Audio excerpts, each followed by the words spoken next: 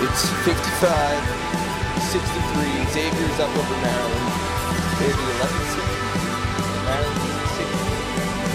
About 5 minutes and 57 seconds left. Oh, we love this time of year. It's amazing. It truly is amazing. March Madness is the best thing about basketball. What makes it so good? You know, I actually think the human element of the college game is what makes it so fun. If you're under a minute left, you never know what can happen. Players turn the ball over, they're just not as good as NBA players. Like, they'll shoot, like a good free throw shooter is like 70% in college, which is interesting because in the NBA, that's definitely below average. I think that makes a big difference. But it's been it's been kind of a crazy first day, although there's been no huge upsets, right? Oh, Middle Tennessee just beat Minnesota. Yeah, that's a pretty good one. But speaking of upsets, I had the opportunity to talk to Tony Skinn. Who is Tony Skinn, you may ask? Tony Skinn is the guard that started for George Mason on their tournament team, their Final Four team. And right now he's a coach at Louisiana Tech, and he's an assistant coach, and he's been there for a little while. Actually, like October of 2015, I think is when he started. But anyway, I just follow this guy on Twitter, and he followed me back, so I was like, sweet, like I'm going to try to get an interview. It's awesome that he was on a Final Four team, and he messaged right back, like, with his phone number, and I gave him a call 15 minutes later. I was actually at work when he wanted to schedule it, so I had to quickly drive home so I could record it and, get it up on popgates.com.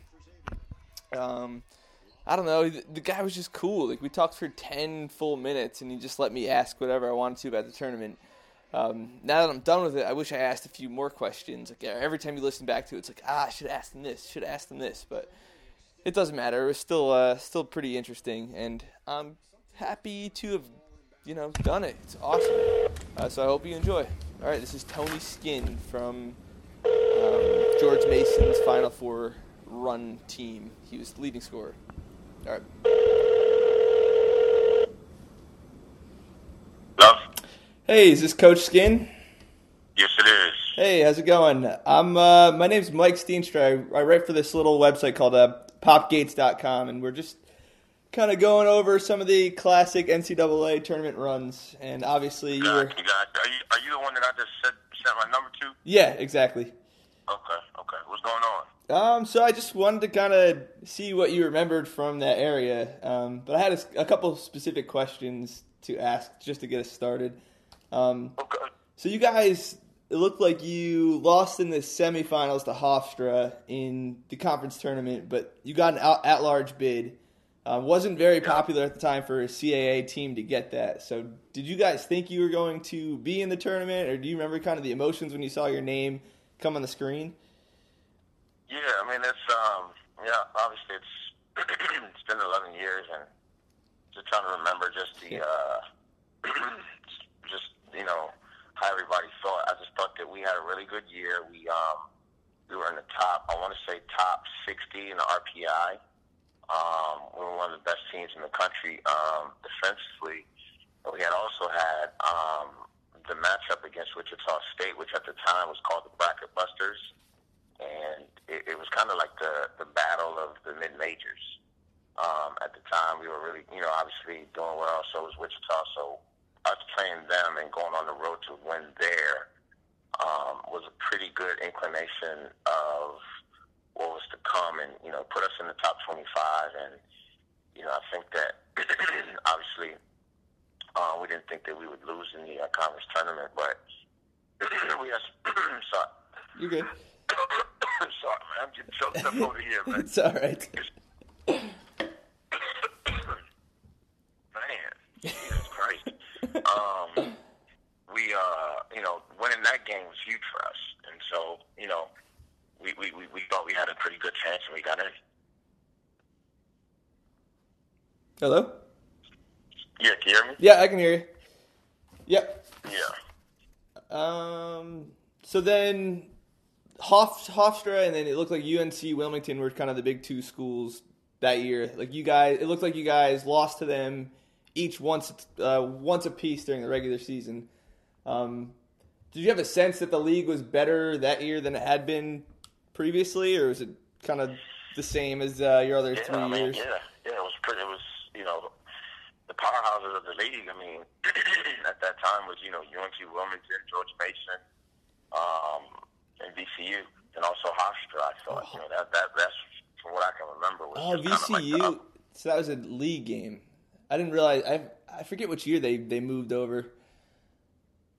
Huh. Yeah, they were in the CAA, man. They were in the CAA. They were the first to jump ship, but they were in that league as well. So obviously, they compete at a high level, and that was our league.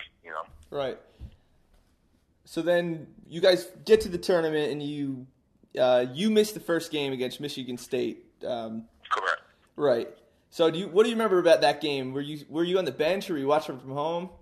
Yeah. I was in a suit, man. I was in a suit on the bench, and I was just still elated just from my guys getting in, man. I obviously had an incident that I didn't want to cost those guys because we had a really, really, really good season, and for something like that to overshadow that, I didn't want that at all. So when we got in, man, I was just as excited as anybody else just watching the game from the sideline, man. I mean, yeah. But obviously, probably a little disappointed to not play in the game that you earned. Oh yeah, no doubt, man. But again, love those guys that I played with. They stepped up, man, and you learn real quick that coaching from the sideline is a lot more stressful than playing. You know what I mean? Yeah. But I was really, really excited. And as the game, I knew we had a chance because we had played Michigan State the year before, actually, in the BB&T Classic, and thought that we had a shot, man. I mean, we matched up well against them, and early on, man, we were playing well, and it is, man. Neutral site, you're playing well. Yeah, all the crowd gets behind the underdogs every time too. Yep. So. And then we played well, and it worked out.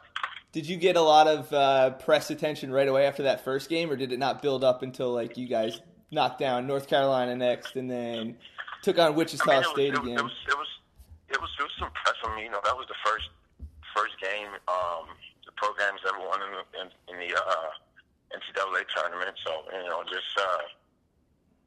obviously it became expanded the more we were winning. But it was a very good win against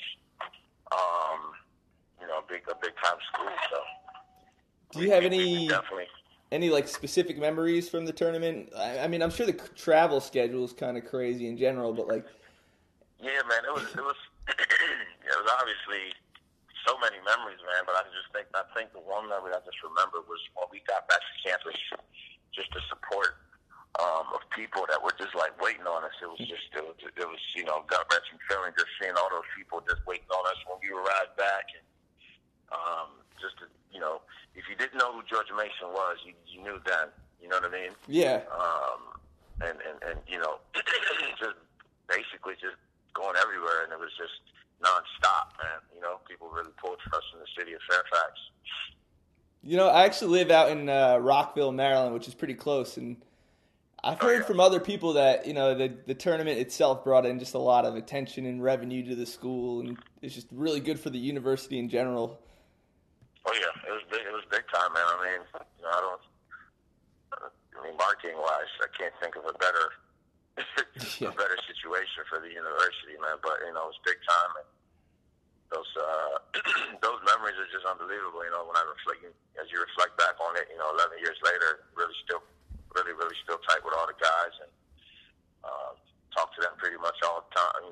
All the time. Do you guys ever play together anymore? Nah, I'm coaching now, so I try to stay away from the court. You know what I mean? But we had a 10-year reunion last year, and a bunch of us did get together and play, and we realized how bad we were 2 years later. Who's regressed the most? Say that again. I said, who regressed the most over that time? I'm not gonna put nobody out there, man. It might be myself, man. Well, you played overseas a little bit. It looked like after the run.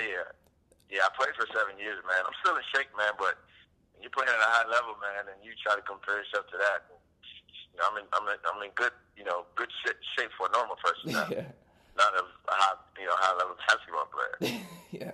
Do the young guys in your team talk to you about the run at all, or they try to get you on the court or anything? Yeah. Those guys, they ask questions all the time, man. And, just I try to just relate to them, man, how hard it's really, really hard to win. Winning people really take it for granted, man. You have to be really, really good to win, and really, really what you can do just on an everyday basis is just be as best as you can. You got to win the day. If you don't win the day, then, when you lose, it's like, man, what could I have did better? You know what I mean? Yeah. And as cliche as it sounds, man, that's really just the approach that I've always lived by. I try to pass that along to these guys. Nice. Yeah, and I know I was looking earlier, it looked like they were pretty close to getting in this year. So I'm sure they're man. a little disappointed, but... Yeah, it happens, man. So yeah, part of the game. I mean, as far as I just want for the actual games themselves when you were playing, did you realize they were part of this big, large thing called March Madness, or is it kind of just like you get to the game and then all of a sudden you're just playing a basketball game and you kind of take yourself out of the focus? Yeah, for me, it was long, man. That's where I grew up going. That's what I loved. And that was just, that was just my job. You know what I mean? Yeah. I just really don't pay attention. It's just 19, 20-year-old kid just hooping, man. You know what I mean? Yeah. You take the other stuff with it, but it's just hooping, Yeah, that's cool. Well, any other memories before I let you go? Nah, man. You just took me down a memory lane real quick, man. Nice, all right.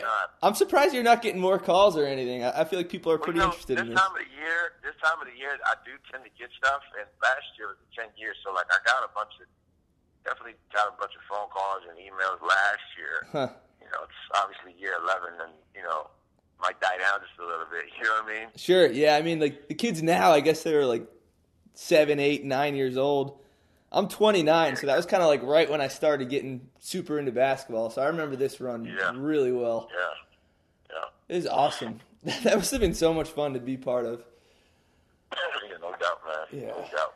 Cool. All right, man. Well, I appreciate it. I'll send you the link when it's up. It'll be just a little article on the site. Okay, sounds good, man. And I appreciate it, that. Yeah, good luck. Good luck with your coaching career. Hope you get a Final Four there too. Man, that'd be nice, wouldn't it? Yeah. Appreciate it, man. All right. Have a good one. All right. Bye. So did you notice in the interview how he missed the Michigan State game? He actually, in the conference tournament against Hofstra in the semifinals, he punched some dude in the groin, legitimate nut shot. I've been looking for the video online, but it seems like it's down. You can't really find it. But the dude got suspended for the first game against Michigan State. That's why he missed it. But, still, I think if you follow his career, he had a nice career in Europe, and the way he spoke, and now that he's assistant coach, I think he's a really nice guy. So I think the nut shot was just something that happened in college, and now he's awesome. Now he, as you could tell there, he was very easy to talk to. So anyway, I appreciate that, you coming on, Mr. Skinn, and I'm going to enjoy the rest of this Maryland-Xavier game. It's 65-56 at the moment. 4:40 left now. Maryland's got the ball against the 2-3 zone. Nope, steal by Xavier. Looks like Xavier's game, honestly. All right, take it easy. Bye.